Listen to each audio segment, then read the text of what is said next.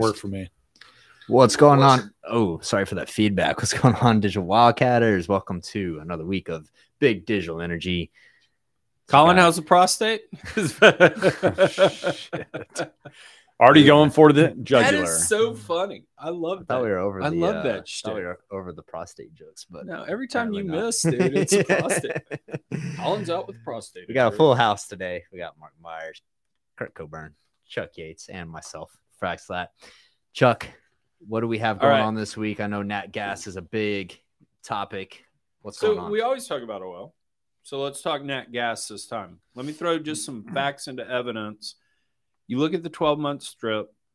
Over the last 6 months, it's down almost 40%, down 42% the last month. So that's really been a last month phenomenon. Today, it's down almost 6 or 7%, with us going big drop, driven by warmer weather, natural gas, 365. Just some other facts that are kind of out there. One of the banks went to all their companies in coverage that were natural gas drillers and say, hey, what gives with prices down? It appears like CapEx is stable, but it's definitely on the watch list. We may start pulling rigs on natural gas. And so, you know, I guess the question I would throw to the group is kind of like me after the Poncho's Mexican buffet. We got too much gas? Oh, yeah, I mean, there. I totally went there. I mean, Poncho's amazing reference. How good is Poncho's? Is Poncho's even around anymore? They still kept the sign on 45 though, and every time I salute it, I'm like, one day I'll go back. You remember the flag? Raise the flag. Raise the flag. Yeah. So we're raising the flag on gas. Mark, I think that you should probably dive into this one. I want to hear the technical person's opinion. Well, we had a period in the 2000s where we thought we'd never grow gas again, and after we surprised ourselves, I think as Aubrey said at IPAA back in 2012, we did too good of a job, and we're going to do the same thing in oil. We always used to say that oil is hard, gas is easy. Once we discovered what we could do unconventional, I think there's plenty of gas potential there. The price signals allow us to flex up and flex down. You know, if the gas weighted producers are going to continue to play the discipline capital returns game, I think we're going to have to see some pullback as this price softness continues, particularly in the face of inflation. But there's so plenty, do you think pullback on capex CapEx as well, or what do you? Well, that was interesting. We were talking about it before the show about, okay, what does the feedback mean? They're not going to change spending heading into this. Does that mean they're going to not keep pace with inflation that we all know is out there? Don't know. Yeah, no, I mean, I've tweeted this out about 3 months ago. I had lunch with a buddy in Oilfield, and we'd all heard about Oilfield inflation. I was really shocked by it. I mean, the guy was talking about, you know, a little inverter that we paid $250 for. We had to pay $5,000 for. Yeah, we typically talk about things like casing and, you know, personnel costs and things like that. But you start hearing some of these guys talking about, you know, just little valves or sensors, and they're 100x in price. That's So what's driving that? You know, you hear kind of the generic supply chain. I think it's supply chain. Well, and you also hear the minus 37, and we just laid everything down, you know, and so we just stopped. And to bring the European perspective in, I mean, you have the Russian-Ukraine war, which definitely suppressed and increased gas prices, but suppressed availability of gas. You've got Europe last year that have imported more LNG than anyone else, which is usually not the case. I mean, Japan's been a huge importer. China's been a huge importer. They're importing gas, but now you sort of have this sort of warm weather. Gas prices are low in Europe as well. The question is, these factories that, you know, in order to jumpstart demand and start building, I've read a few articles that kind of say they're sort of hesitating, going, what's going to happen? Are gas prices going to stay low so we can actually start really ramping up? It hasn't hit consumers yet on the price deck. So I think globally we're seeing a real interesting, like, is this a sort of a Chinese or a Mexican standoff? So do you think as factories start Get powering your up, racism straight. Let's go. Yeah, let's get it right. Factories start powering up and coming back online, you know, nat gas prices are down. What'd you say, 375? You think that their marginal cost they're like, okay, when you start kicking on, and as they start kicking on, prices come back up. I mean, do you think that plays a part? Because like, I don't know, like people talk about supply chain issues. Like, what does that actually mean? Well, I mean, I can go ahead, Mark. I think an OFS for, critical path equipment and well construction, for example, you've got, from what I can tell anecdotally, you've got a real lagging new build cycle among things like the pressure pumpers. Yeah. And, it's certainly there. I'm dabbling a little bit in deep water because I believe that's coming longer on the horizon, but there aren't big headlines printing about providers doing big new build programs. Yeah.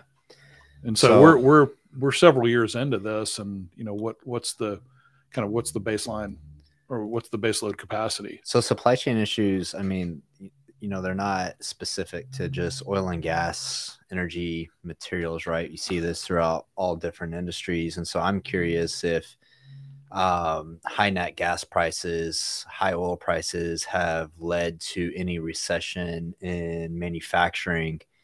And then if we start seeing factories start picking up, actually making shit again all around the world, do commodity prices start rising again?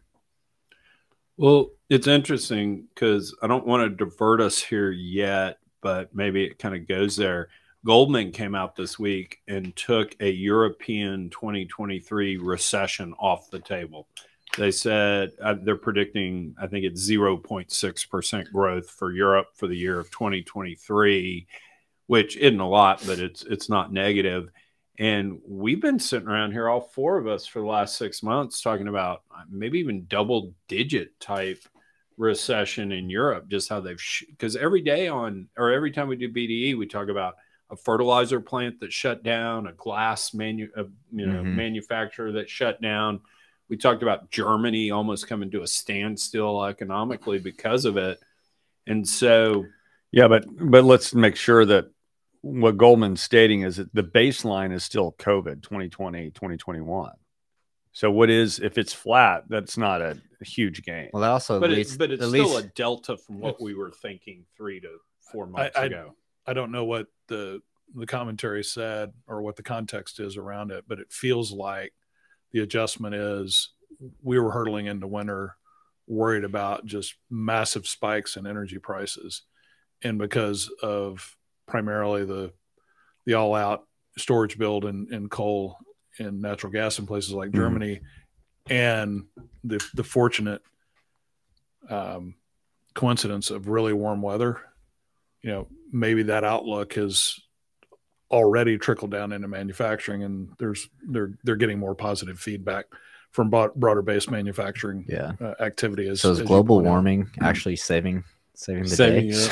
Well, I just want real quick. Global warming is day to day. I think is what you're saying. But I'm looking at the Henry Hub chart, and it's really wild just looking at the volatility here and seeing over the last month this drop is just insane. Going from $7 to $3.75. I think it's also fair to understand that we're kind of going through unprecedented times here. I was thinking about this yesterday. Like, I want to be 80 years old someday, telling my great grandkids about 2020, and it's just going to sound like a fever dream. Like, like, yeah, we're all locked down in our houses, and there's BLM riots and GameStop, and like, it doesn't like fit reality, right? And then coming it's out that of this meme where the old lady's walking in back. Exactly. Get back to bed, grandma. And anyways, you gotta imagine the bullwhip effects coming out of COVID lockdowns. I mean, this is probably something that we're going to be dealing with for the better part of a decade at least, until things stabilize a bit. And so do you think this is something that we're going to see like in commodity prices where it's yo-yoing, we're spiking up, coming down? I mean, it's always been cyclical, but I mean, really short cycles. The one thing I want to throw, and like Mark and I can talk about this to you two young bucks, because you're talking about unprecedented times. I'm a young buck. Natural gas, the weather was the only thing that mattered to natural gas for years, dude. I mean, it was like cold winter, prices went up. Warm winter, prices went down. I mean, it was crazy. Like Chesapeake back in the day, Aubrey, when he was, pioneering the shale revolution, I mean, he was paying NASA level scientists to sit there and predict the weather. Yeah. Because it mattered so much. And then we got into the point where natural gas was on every corner. We could frack anything. And I think it's kind of lost on the quote unquote kids today. That a lot of people matters. a lot of people clown on Skilling and Enron for wanting to create weather futures, but back in the day, that seemed to make sense when so much of the trading was based on weather, right? Yeah, And back in the surge days, I looked at a few weather startups. In fact, one of the entrepreneurs called me. He's like, "Hey, remember when we turned down your surge money?" They exited the company, but I thought weather was going to be a huge deal. Yeah, but Chesapeake actually had its own meteorologist for a while. Yeah, a lot of the trader houses do too. Here's my question though. I almost feel like we're TCU and the rest of the world is Georgia right now. Ouch. And we'll go there. But we're talking about gas prices and look at what's happened. OPEC created OPEC Plus during the shale revolution, saying, hey, wait a minute, the U.S. is about to have this massive pricing power. But look at where we are now. OPEC has about a 60% market share today. Yeah. There's very low elasticity of non-OPEC supply, and there's low elasticity of global oil demand. So I'm sitting here from, Houston, Texas, an undisclosed office location, thinking about, we're talking about gas prices in North America, but are we just sort of the TCU of the rest of the world? Like, we can't even export it. We have a lot of, strength against sort of producing. I'm just looking at the rest of the world going, there's a big demand for gas. And especially if gas prices are low, that means economy is going to boom because people are ready to start creating products and consumers are ready to get out of the house and start buying shit. Yeah. What's happening from that perspective? And I'll do some research on sort of US to the rest of the world, but I think I'm looking at all this gas and we can't just get it. We can't export it fast enough. Can we, Mark? What's the problem? I think we said it in the energy draft, right? I think the U.S. and North America more broadly, U.S. and Canada in particular, have the ability to play both offense and defense with the strategic weapon that is the natural gas endowment of the North American continent. But we've got so many impediments in front of that where we could zoom past Russia in terms of proved gas potential and start pushing out coal from both coasts by exporting LNG. That's a, kind of a grand pie in the sky strategy. Although I think what in particular EQT and Toby have been talking about is exactly that. We're coming from a place where I forgot who tweeted out the other day. I think it was Max that said, energy density is the signal, everything else is noise. Right. And that was Max. I think I saw that. So we got to get all these above ground impediments resolved, many of which are political. We can do it. We can build LNG liquefaction and send out facilities and ships to move it out. We've got the gas potential underground. I mean, hell, there's 33, 35 TCF of gas in the gas cap at Prudhoe Bay. Well, right? And let's not let it be lost on part of this discussion that we're not being just oil and gas homers right now. During the Great Freeze a couple of weeks ago, we were having days of kind of 35% of the heating done in Massachusetts was done with heating oil. Right. And if you're sitting here and telling me that heating oil is better for the environment than a pipeline from pick a state running into Massachusetts. Dude, it blows my mind. One of my buddies lives up in New York. He works for Barstool, and he ran out of heating oil at his house, and he has a newborn baby. Oh, and he's tweeting about it. And I was just like, it blows my mind that I have friends that live like they're in a third world country where you literally have to call this truck to come out and bring you some oil to be able to heat your house. But we got a message on here. Oh, my computer froze on me. That never happens. Yeah. From John Mink, he said local labor availability is a key tool, may be better in Q2. This is something that's been ongoing for, last year or two, I hear about it. But there's a interesting article that I saw over the last month, and this isn't oil field specific. This article is from the New York Post. My computer's running like shit right now, so I apologize. But the article was disturbing rise of the NILFs. Of the who's? NILFs. Oh, okay. NILFs. This is a family show. Can you use that in a Colin. sentence? NILF stands for men not in the labor force. Anyways, Can you give me the definition? That's Yeah. great. Thank you. Yep. so a NILF, coming out of COVID-19, men who are in their prime working age, between 25, 54 years old. There's 7 million men in that prime working age that are neither working nor looking for work in the United States, which is just kind of mind-boggling Wow. to think about. Like, I can't imagine not even looking for work. Like, how do you live? How do you get by? I feel attacked. And so I think that when you look at the energy industry, whether it's oil and gas, renewables, mining, farming, construction, Lack of talent. and So just lack of available talent and people not wanting to work. I know it's like super cliche to be like, oh, no one wants to work today, but you have cycles in society where you have really hardworking generations. I mean, builds up times are too prosperity. good. That's exactly it. There's too much froth in the system. Too much froth. yeah, no, I haven't been able to read the article yet because Hearts Energy did not renew my free subscription to their stuff. Love you, John, but you didn't renew it.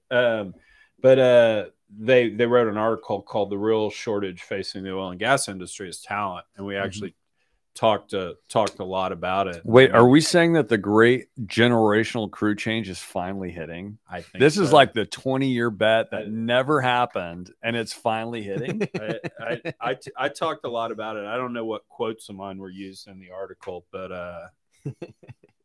I've got a deck from 2010, 2015, and probably 2020. Every about 5 years. I refresh it. The great generational crew change. It's a huge reason why to invest now in energy tech. Yeah, every 5 years it comes up and it's a thing. And now we're talking But about it. I think it's actually happening.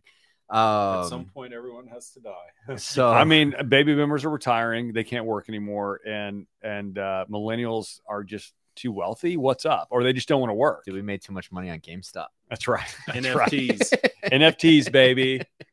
So big news. Saw this come across yesterday that the feds are talking about a federal ban on nat gas stoves in the house. Who wants to take the lead on this? Because I got some. I mean, I got some fun. I have a brand new natural gas stove imported from France. So that was bad news when I saw it. But I'm kind of interested in this stove now. pretty bad news. I just buy my shit at Sears. This has been the trend of electrification. And it's a big trend. We're discussing it around the world is the trend. I mean, in Europe, it's big.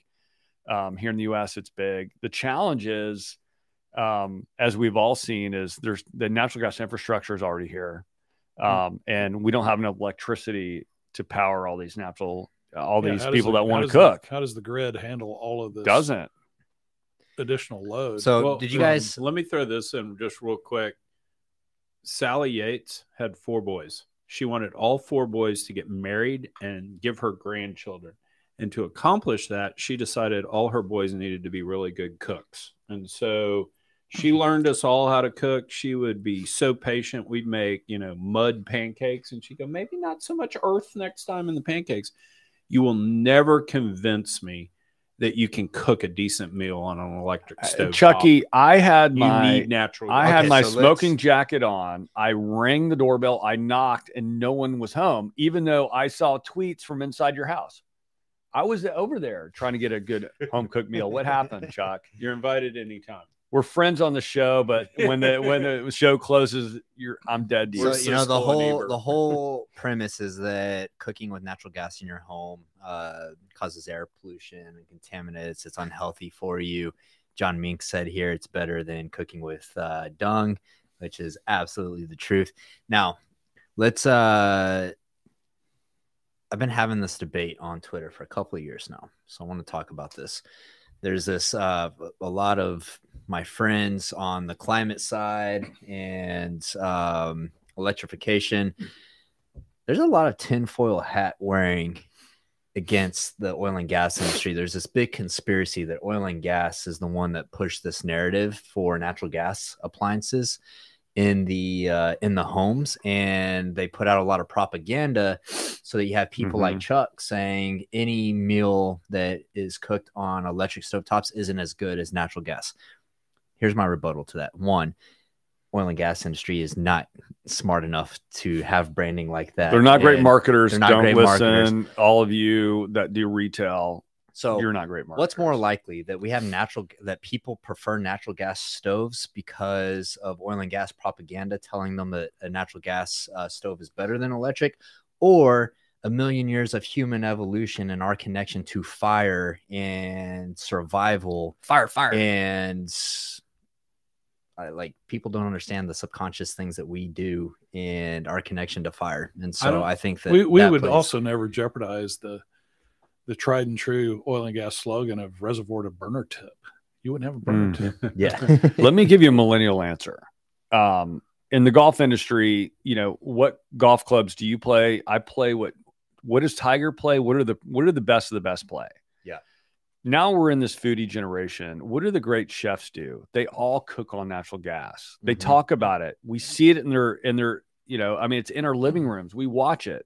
So I think part of it is we want to be like the best of the best. Yeah. And that's circling all the way back down to you and me. So There's I think that's a big there's reason. definitely a status thing to it, because when you're like I was, you're broke kid coming up in apartments, like you got cheap electric stoves with Can't like even the cook coils, bacon, bro. and you're like, man, you know, someday I want a house, and like you think of your kitchen, you got this badass nat gas stove.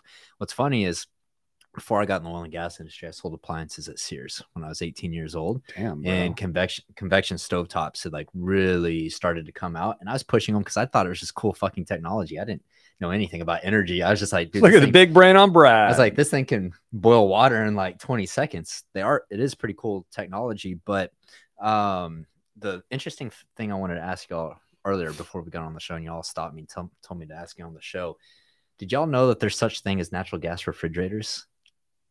No. Blew my mind. I found this out. I did not know. Blew my There were mind. dryers. Closed So dryers. yes, Yeah. dryers, but there's refrigerators. And so John on our team was telling me about this, because we were talking about Bitcoin mining and using natural gas to actually cool the data centers. He's like, yeah, there's such thing as natural gas refrigerators. I learned about them. One of my professors taught me in college. And I was like, what? Went online, looked at it, and straight up use natural gas to cool. And any of your electronic components are just batteries. And I was super interested, because I was like, they are more efficient than electric refrigerators. And so if the thesis that oil and gas is so good at propaganda that they can put natural gas appliances in your house, I was like, why did we ever move from natural gas refrigerators to electric refrigerators? I just thought that was super interesting and fascinating. And I've got on Craigslist to see if I could find one. And there's one up in Tomball. It's a little mini fridge, runs off of nat gas and propane. Our guy John says propane fridges are popular in remote Alaska. Yes. And so that's actually, I was watching a guy on YouTube talk about it, and it makes perfect sense that remote parts of Alaska, he was saying like places in Africa use them. And so it seems like they're really popular in places where you don't have electricity distribution. But yeah, completely blew my mind, because I didn't know that was how many people complain about their gas bill versus their electric bill? So just think about putting more things onto your electricity bill.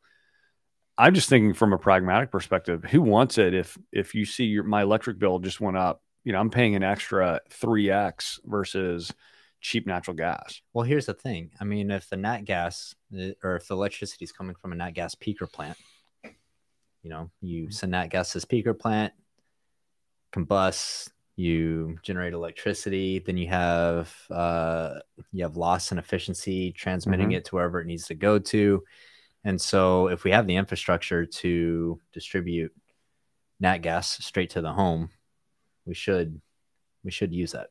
I mean, I honestly need to look at research, see what's out there, but having nat gas in the home, especially if you have proper ventilation. I just don't see it as being a major. We need problem. to track this because whales are no longer on the endangered list because of the show.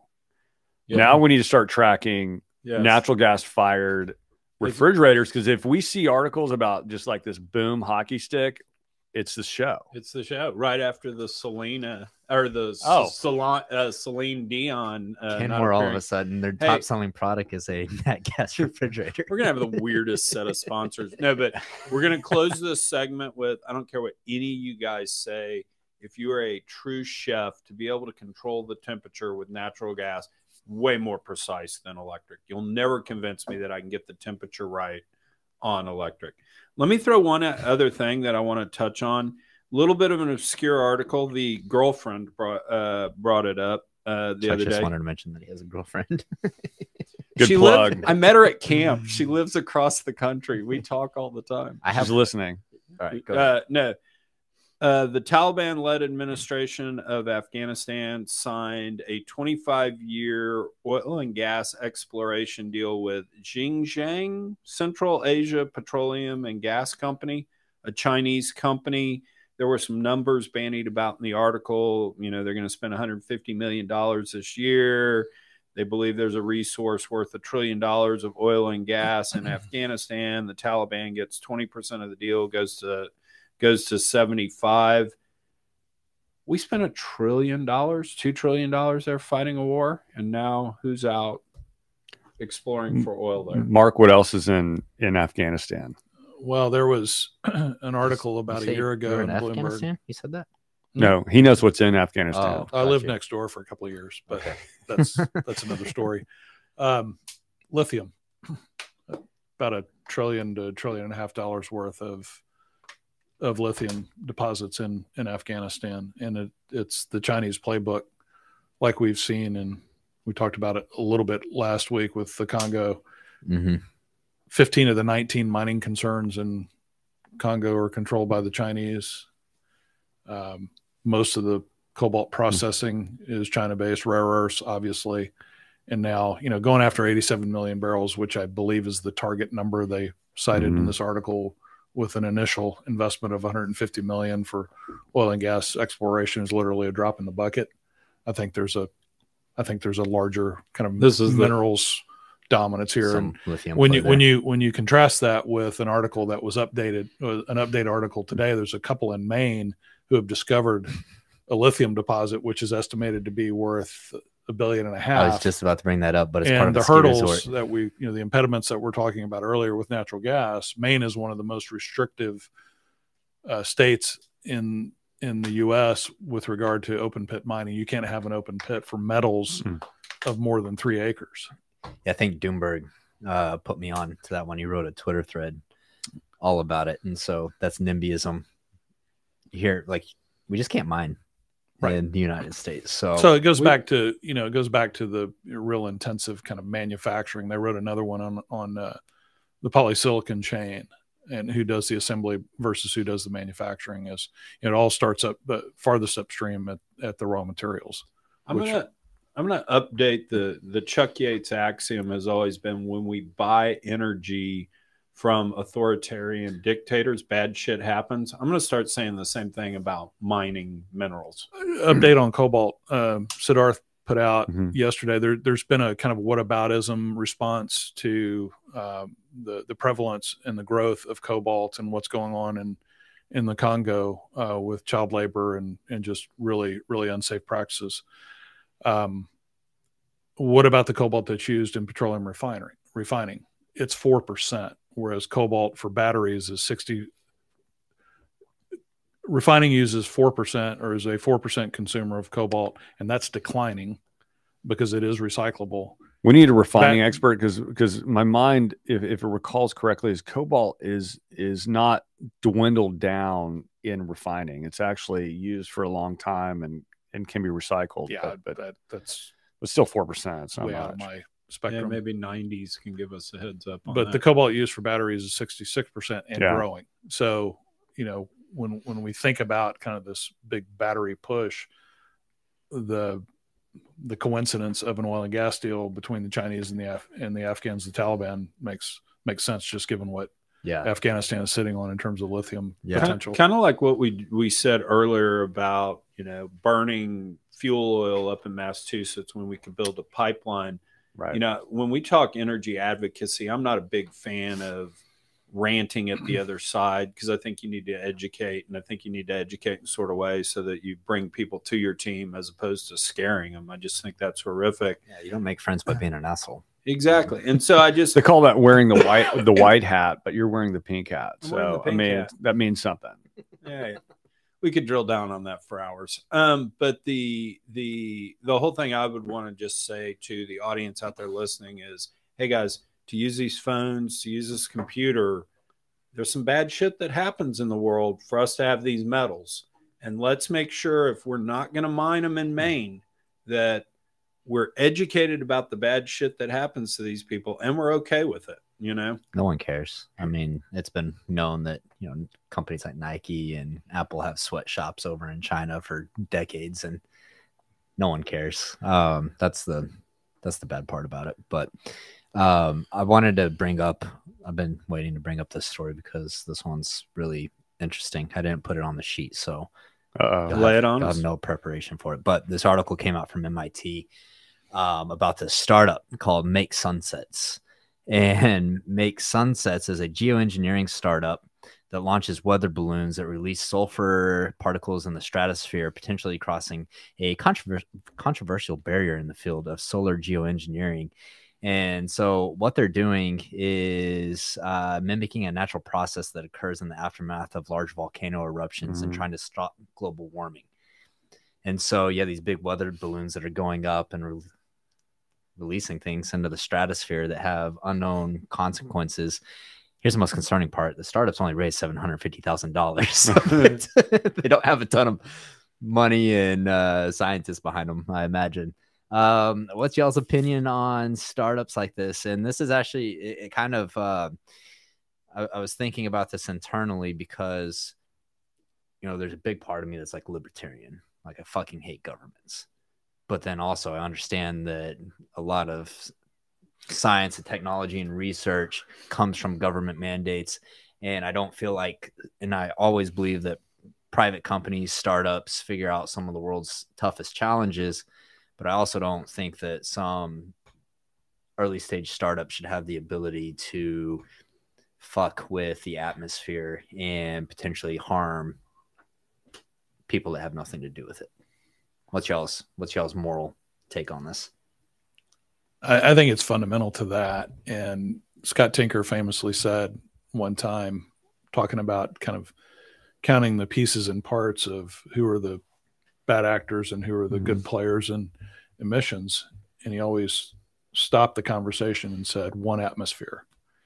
So we don't have sovereignty over the atmosphere is kind of the first point. And I've read a little bit about geoengineering related to, atmospheric or outer space nuclear detonations. And I don't know what this particular technology is about, but my understanding of it is you create these little mirrors of particles that then are a barrier that reflect heat before it gets to it gets to the Earth's atmosphere.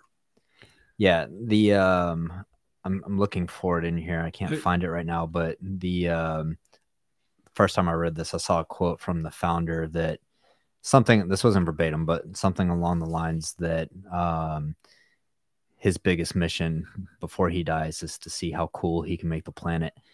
And I'm just like, dude, cool as cold is bad. Yeah, colder or cool as in this is cool. No, it's not. Yeah. Here, Colin, I think you said something that's great. When I went to work for the Dutch, I learned something. They're incredible merchants. I'm a libertarian too, entrepreneur. I don't want government to stay out. However, government is involved in especially oil and gas and a regulated industry. I think we need to think like merchants. Let's partner with governments if we have to, because the best entrepreneurs and businesses do that. Look what the Chinese are doing with Afghanistan. It's almost frustrating as an entrepreneur, which entrepreneur is also code name for salesman. Isn't it suck to see someone else win the big kitty? Now, we can all complain about like human rights and this and that, but the reality is everyone over here wants lithium because we're all driving electric cars. We have, iPads and iPhones and blah, blah, blah. So I think we need to think like merchants. The danger with this company, I love MIT. Everything that they come up with is almost brilliant. There is a danger because we don't know what the impact's really going to be.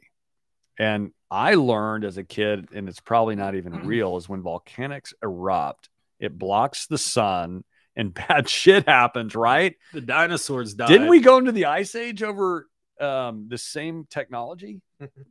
Question. I'm sure someone in our audience knows the answer. So I'm saying it. There was a debate around ozone depletion 20, 30 years ago. There was an event in the Philippines with Mount Pinatubo, I think is the volcano that had its main eruption.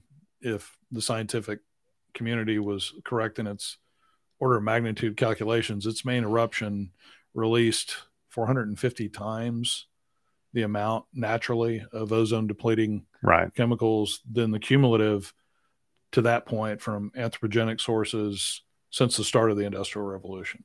That's how big nature is. Yeah. Well, right. but more than the Freon. Remember, Colin, you don't remember this, do you? This is what I'm about to talk about, though, because everyone talks about, the hole in the ozone layer, that was a big thing, 20 years ago or whatever it was. And I always see my buddy Tim over at Fervo Energy posting links to the studies on this, but apparently that's closed. It closed because of world governments around the world banning CFCs that we use and Freon and different things like that. So, and that's probably true. And we did the same thing with acid rain. That is true. When we had a bad problem in the Northeast, we created a whole system to limit, and acid rain is. So now I'm not a against problem. geoengineering because I think that I think that we're capable of doing some really cool shit along those lines. And I also very optimistic about our chances of inhabiting other planets, and we're going to have to do things like that to make them habitable.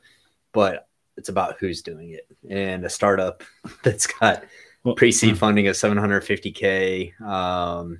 It's like, I don't know, can I do that? Can I take our funding at Digital Wildcatters and start launching weather balloons and dumping shit? I mean, I don't know. I think that there has to be some government partnerships. It's a good question. And where does that happen? Does it happen at the UN or whatever to think it through? I've made myself a promise this year that I'm actually going to deep dive the science and have a take on global warming, what we know, what we don't know, and all.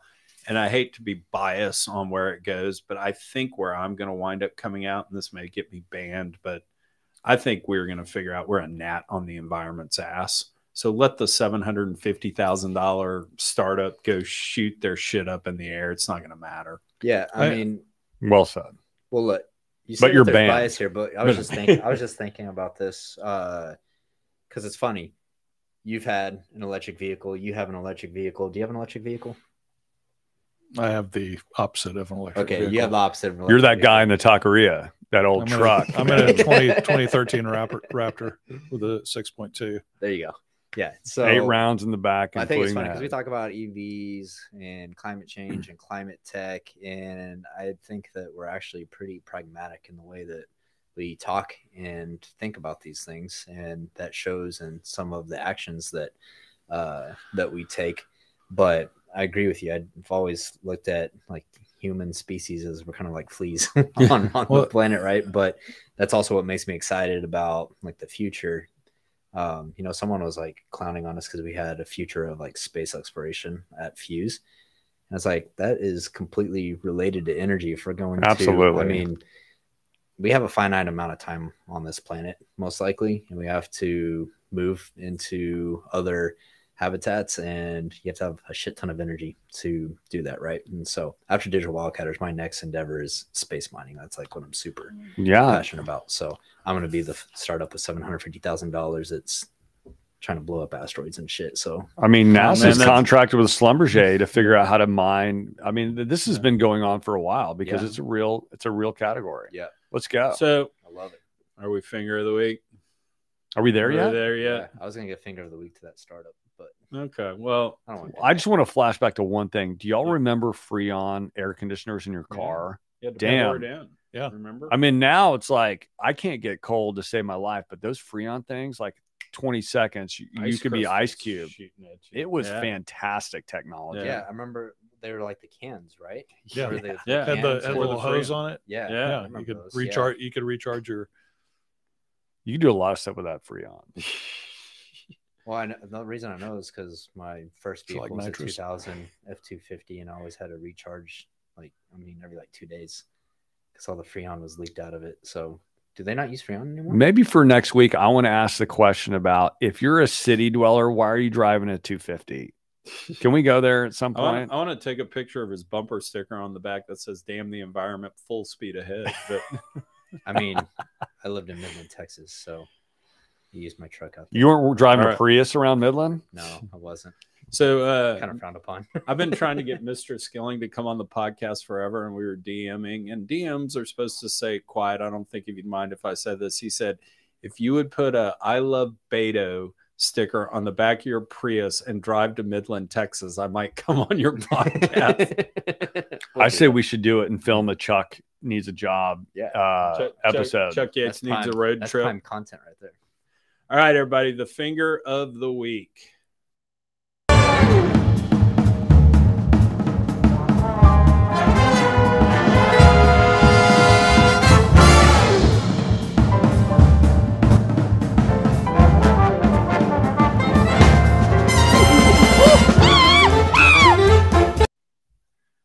All right, this was a collaboration between me and Mark, and Colin didn't know about this. You were not allowed to tailgate at the national championship game. 2 college football teams, Georgia and TCU, no tailgating. SoFi Stadium said, no way, you're not catching Why? fire in my parking lot. Well, there's limited parking around there. Have you been to Inglewood or flown over it? Yeah, I haven't been to the Yeah, stadium. I they're haven't been to the stadium, but you have. I went and that's where I saw Motley Crue when we talked about that. You basically get dropped off at the Great Western Forum, which is where the Lakers used to play, kind of the Showtime Lakers. Yep. And you got to walk 1.5 miles to get to the stadium. do you really? And there's just not a lot of parking around there. That's not an I- excuse. I can tell you from personal experience, I've been to 1 national championship. No, it wasn't Texas A&M because they haven't been there since 1939. Talking with Longhorns USC. I have 2 Clemson grads, so went to the one in Tampa, and the tailgating was the best part of the experience. And we started at 10:30 in the morning, and it's such a next level thing to make it to that. And it's so final. integral to the experience. Yeah, I and mean, it- you go and to if an you get- LSU you know, if you get- game. if you have a bad game experience, the longer you tailgate, the more you're going to be able to deal with that. You've numbed the pain You've a numbed the little. pain. I had bit. TCU buddies in stadium. I'm like, what are you doing there an hour and a half before? Because there was no tailgate. And I think that's part of the reason why Well- TCU didn't play better. Is their Their fans fans weren't weren't drunk. liquored up. Well, the enough. weather in LA was pretty crappy yesterday, and they saw some stories about, that stadium. The concourses are indoor, outdoor, or the Yeah. whole stadium is indoor, outdoor. I don't So- know, so but there were basically there were what- people getting hauled out on stretchers because the floors were I'm slippery looking and I'm they looking were falling at and hurting the themselves. satellite view right now of SoFi Stadium, and it seems to be a lot of parking. Did they lot lineups. throw? Did MIT throw that stuff above the stadium, and that caused the bad Oh, weather? they did. That's why. They did. I'm actually pretty sure that does happen out because they're doing it in California. So there you go. Here's the deal with this stadium. I mean, $5 billion. It's the most beautiful stadium on It's the pretty. planet. It basically has hundreds upon thousands of window frames, like a netting over the stadium, and they can open them all. They can slightly shade them. It's kind of crazy, and they're different frames. So it's beautiful. Oh, wow. They talked about the customer experience there, that it was going to be beyond level. It's not. You wait longer in the line for bathroom. The food options are good, but not I great. saw their lowest beer price was $17. Yeah, So Jesus Christ. it's they're typical working LA. a low patch. That's for sure. Yeah, it's typical Los Angeles. So SoFi. I saw finger of the one week. shot, and having spent some time in LA early in my career, and I know they redid the Fabulous Forum for music only, but the panorama that showed the Forum next to SoFi It's stunning. it's Beautiful. tiny compared to that massive stadium. Yeah. I I saw guess- Guns N' Roses at the Great Western Forum. It was pretty. We'll be pretty here all cool. day if we listen to Chuck talk about. Dude, we his need to do concert it. We do need to do a experiences. separate podcast on music. Let's Yeah. do Yeah, it. let's Let's do it. that. All right. Hey, Colin, one quick thing that I want to tell the audience. Tomorrow morning, dropping the first real episode of Chuck Yates Needs a Job this year. My guest is Greg Kane. If you'll remember Greg from Buddhagate. He comes on. Awesome. He doubles down on Buddhagate. He is not, even though EOG has let all their leases go, he's like, He doubles down on that. Actually, some really good scoop on the Deep Bossier play that's going on. Supposedly, you cannot get into the courthouse in Leon County because it's starting to blow up. And then he just tells a horrifying story about people trying to shut him up. And I mean, look, anyway, EOG, so look for that tomorrow. EOG letting their leases expire is just a head fake. Yeah. So hey, when's it dropping? Because I'm gonna put an alarm. I'm ready. There you to go. Hey, Chuck Yates Needs a Job drops between 7 and 8 on Wednesday mornings. So give you guys some context before we head out with the Greg Kane podcast when we released Buddhagate. I mean, it was widespread. I saw comments over on Reddit like, hey, have y'all heard about this Buddha play that EOG has? And so Greg's pretty convincing with the story. So looking forward to hearing that. We are ramping up. It's getting back to event season at Digital Wildcatters. We got Energy Tech Night coming up in Houston in January. Empower is March 8th and 9th. We are doing an Energy Tech Night in Denver in April and also got one in Oklahoma City after that. So go to digitalwildcatters.com/events and check all of those out. We're really excited about what we are going to be doing with those this year. So guys, it's good session. Appreciate y'all being here, and I feel like I'm the guest. Y'all have been carrying the show the last. I think you are the guest now. Yeah, I am the As guest. my wife says. Hold on, quick moment. Do we vote to let him stay, guys? Yeah. We'll My vote wife to says, let "Are you you stay. a Thumbs regular on there?" I'm like, "I just made my squad. I'm a squatter." You're part of the gang now. So we'll catch y'all next week, 10:30 a.m. Central Time Tuesday. Peace.